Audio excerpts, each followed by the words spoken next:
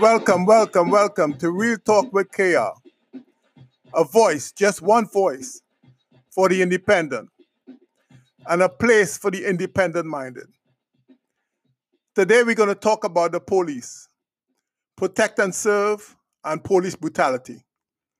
But first, let's establish what police officers are not. Police officers did not flutter down and dove like wings from the heavens to bring peace on earth. Nor did they come up from some hole in the ground with horns to wreak havoc in your neighborhood. No, police officers are from your communities. They are your fathers, your mothers, your brothers, your sisters, your uncles, your aunts, your cousins, friends.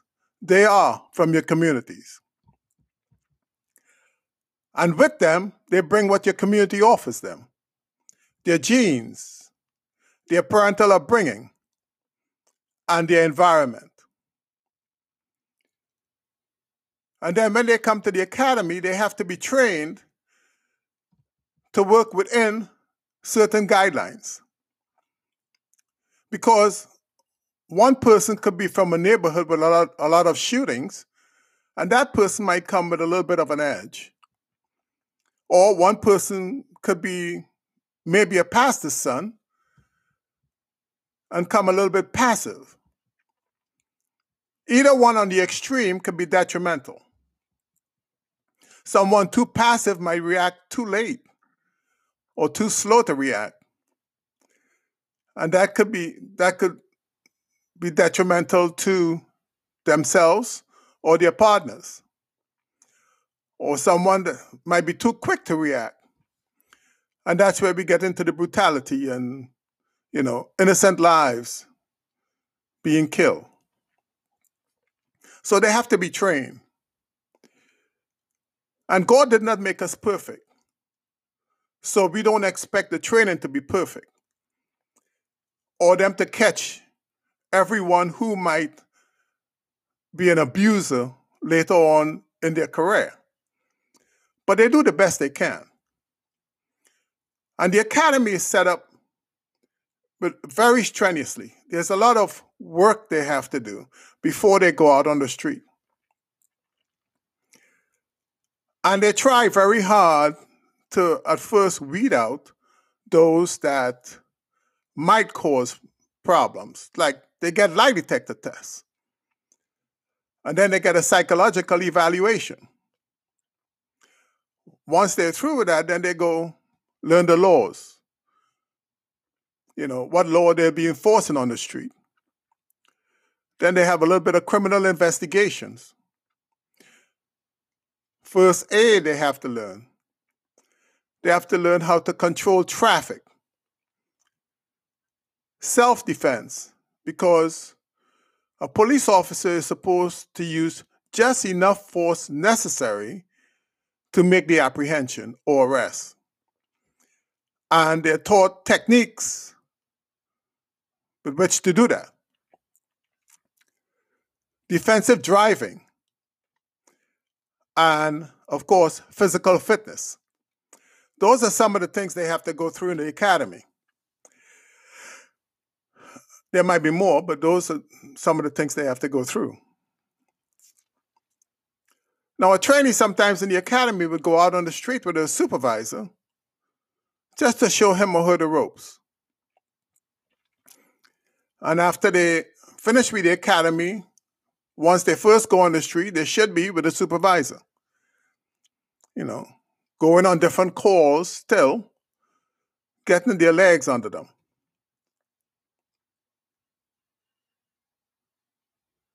But I want to stay to the public first here. And I'll be speaking both to the regular civilians, the public at large, and police officers if they can hear my voice. But I don't want people to join too much the police force and the court system. Some people think that police are also responsible or somewhat responsible for the length of time it takes for a trial to be called. That's not true.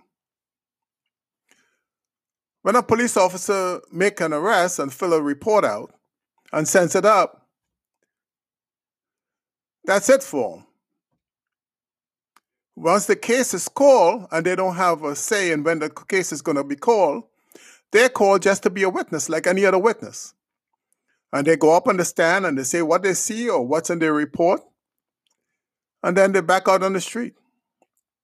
So I just want to take a second to separate that a little bit. But you know, the job is really, really frustrating. And anybody who have any inkling or have been on patrol with a police officer, you can see how frustrating it is. I mean, just to get a call and you're going on a call, your adrenaline starts rising a bit, you know, domestic disturbance or any call. But police officer gets frustrated a lot when they go on these calls or when a long investigation was going on, and then finally they got the evidence they need, and they go out to make an arrest and have been looking for this person for a long time because this person is a really bad criminal.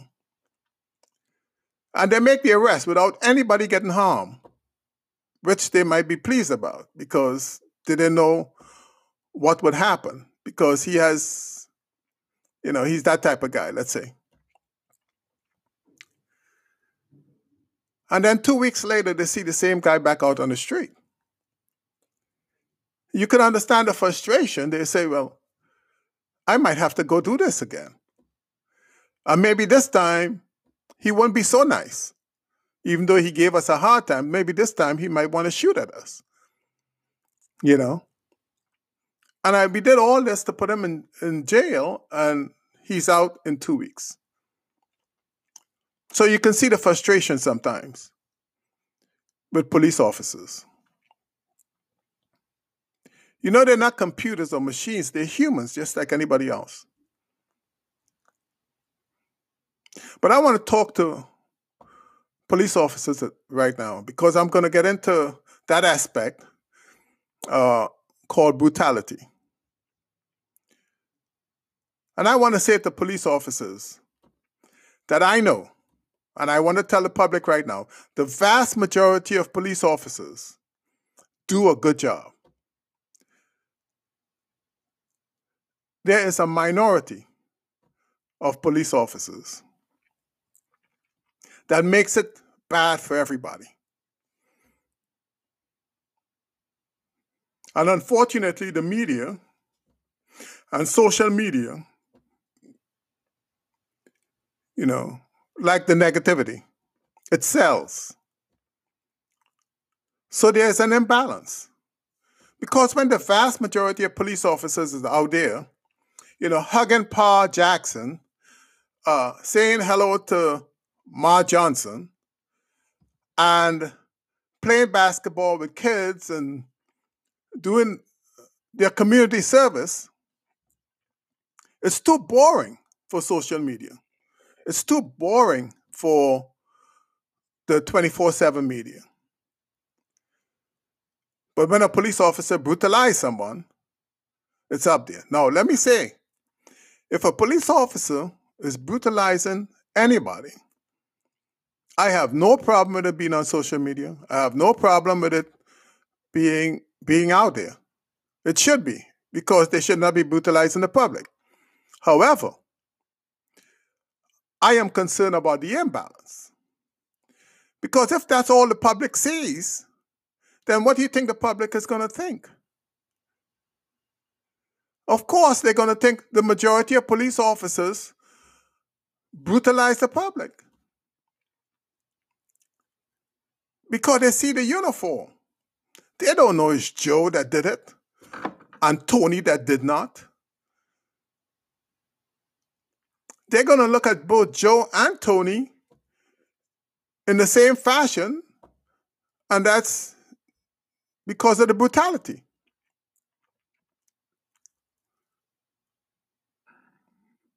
Now, to the police officer, if you see something, say something. And this is where brutality starts. It doesn't really start one time you go out there and you shoot somebody in the back, like that guy that was running away unarmed, wasn't a threat to the community, and he gets shot in the back.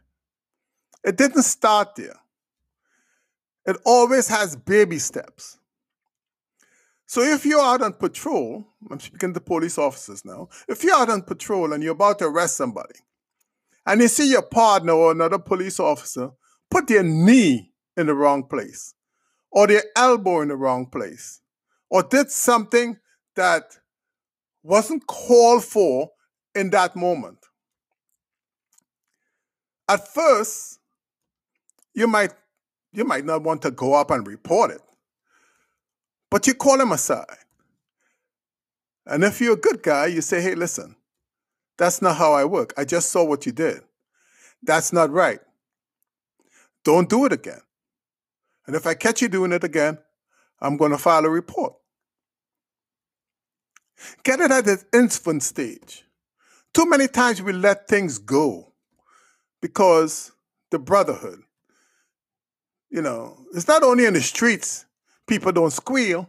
People don't want to squeal in the police force either.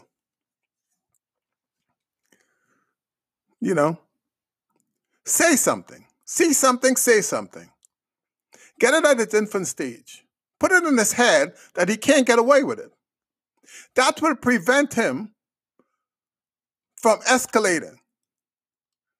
Check him.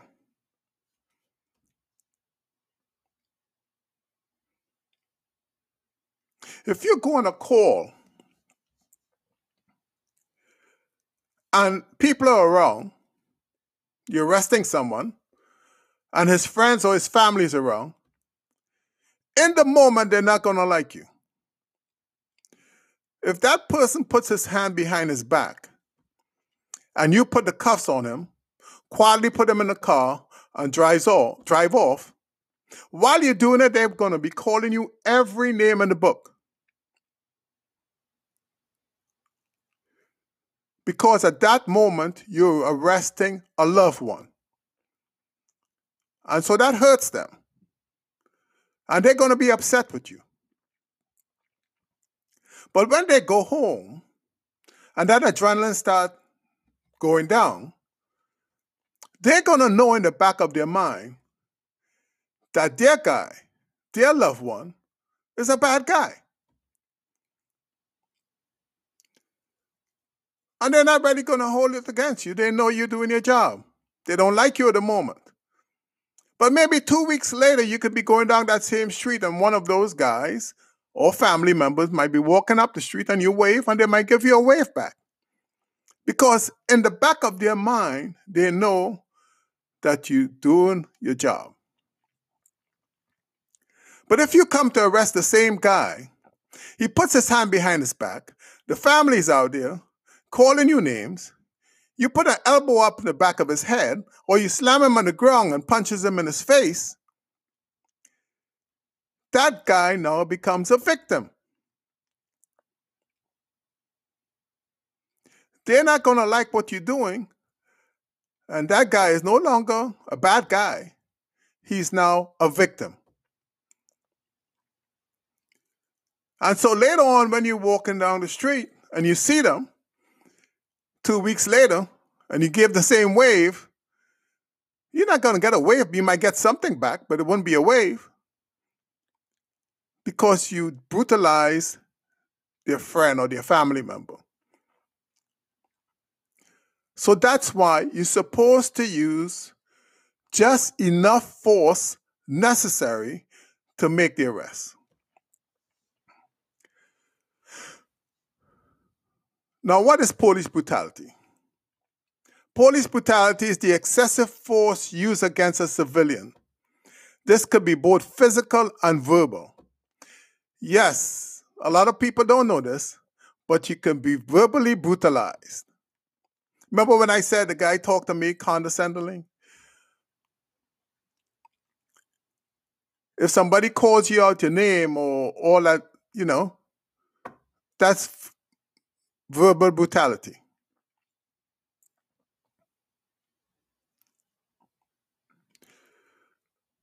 What are some of the reasons for brutality? You see, like I said, it starts at infant steps. And if it's not checked in the infantile, it's going to escalate.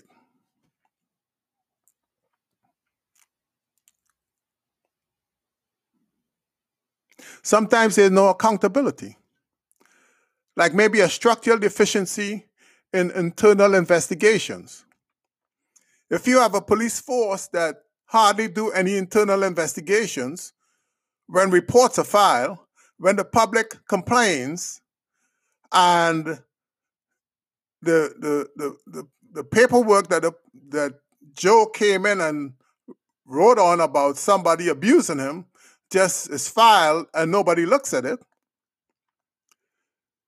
it's just going to make that police officer or whoever is doing it push that line because there's no accountability.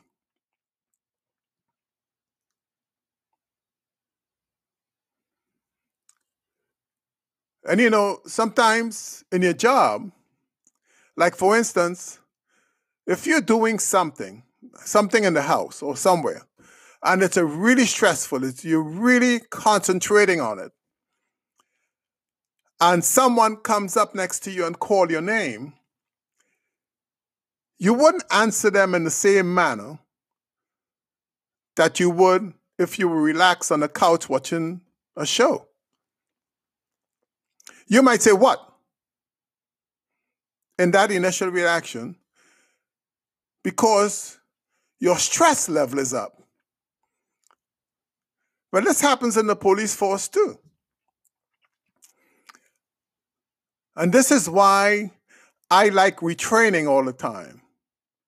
Because sometimes it gets away from people, some officers. If you're running behind a suspect or chasing a suspect, your adrenaline is up, you're pumped. And if you're running behind them, you really don't know if any second they're going to turn around and start shooting. So you have that in your mind as you're closing on him. And your adrenaline is pumped and you're sweating and you want to get there, you know. You're watching his hands. A lot's going through your mind. And then when you get him, because your adrenaline is so pumped, this is no joke. Like I just mentioned, when you doing something and somebody say something to you and you answer in a harsher tone than you would normally, it's because your stress level is up, because your adrenaline is up. And when your adrenaline is up, it clouds your judgment. And so once you get him on the ground, you might push a little too hard or slam him a little too hard, you know, which could go on the side of brutality, which would be unnecessary.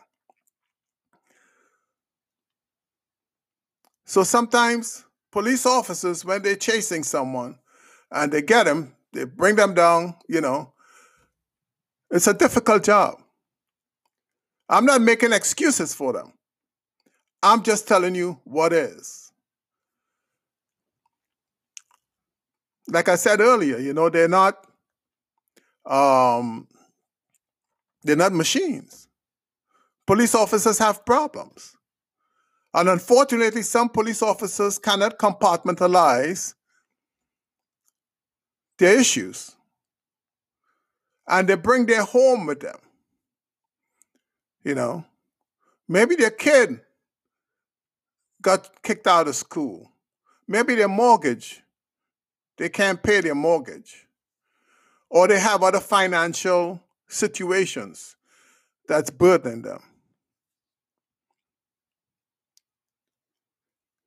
I am not making excuses. I think they should compartment. That's why I think psychological evaluations, I think they should constantly talk to someone over their issues. Because unfortunately, some people just can't compartmentalize and they bring that stuff with them. They bring their home with them and they take it out on people on the street. And this is where their partners come in. See something, say something. If you know your partner is having a little issue and it's affecting his work, talk to him. Say, listen, you know, you got to do something about this. Because I'm not going to sit here and see you do this to people that, you know, if he started acting in a different manner, like getting kind of verbally abusive with his words. Because if you let that fester, it's just going to get worse. And if he talks down to someone in a condescending manner, like has been with me, you check him there. So the next time he wouldn't call him out a name. Or he wouldn't tell him to come out of the vehicle and then slam it up against the trunk of the car. You know? But if you let that fester, it's just going to get worse. So for police officers out there, if you see your partner starting to sway a little bit, check him, ask him questions, you know, and if it continues, report him. Because his job is to protect and serve. You know, like that police officer that I don't know what his problem was, made a traffic stop.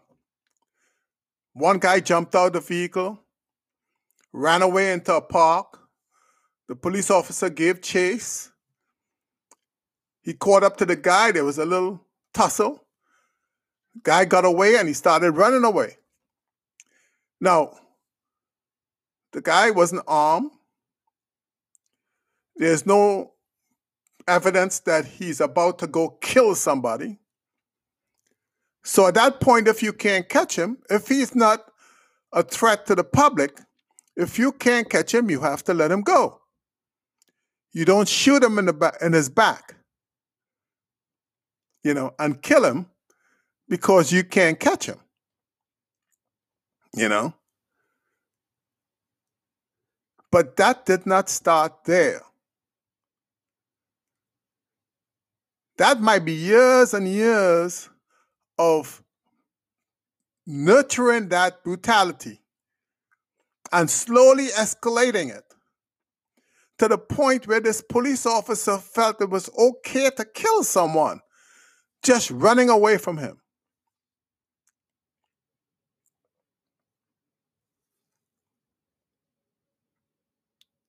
So I want to say to the public, the vast majority of police officers do a good job. And if you see a police officer brutalizing a civilian, it should be reported. But understand what you don't see. You don't see the good job that many police officers are doing on a daily basis. But they're like your communities. In your community, you can't tell me everyone is a saint. And police officers came from your communities. God made us imperfect. Your community is imperfect.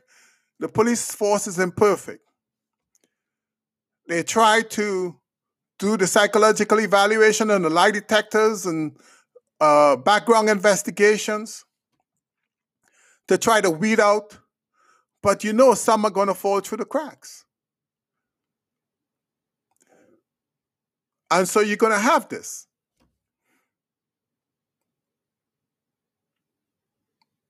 But don't think that the majority of police officers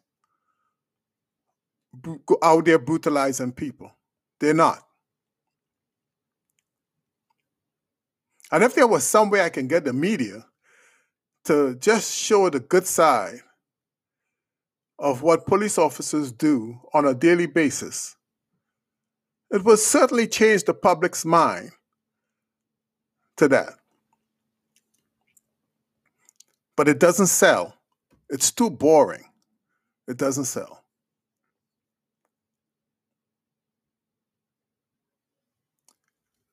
So that's it. To the public, if you see it, say it. If you see a police officer brutalizing anybody, you get him off the street the best way you could. Film it, put it in the newspaper, write a report in the police station, whatever. Because their job is to protect and serve. And to the vast majority of police officers out there, keep up the good work and try to keep that community policing going. You know, that good work that you do when you go into the community and meet the people, keep up that good work. So with that, I want to wish everybody a wonderful day. God bless. Thank you.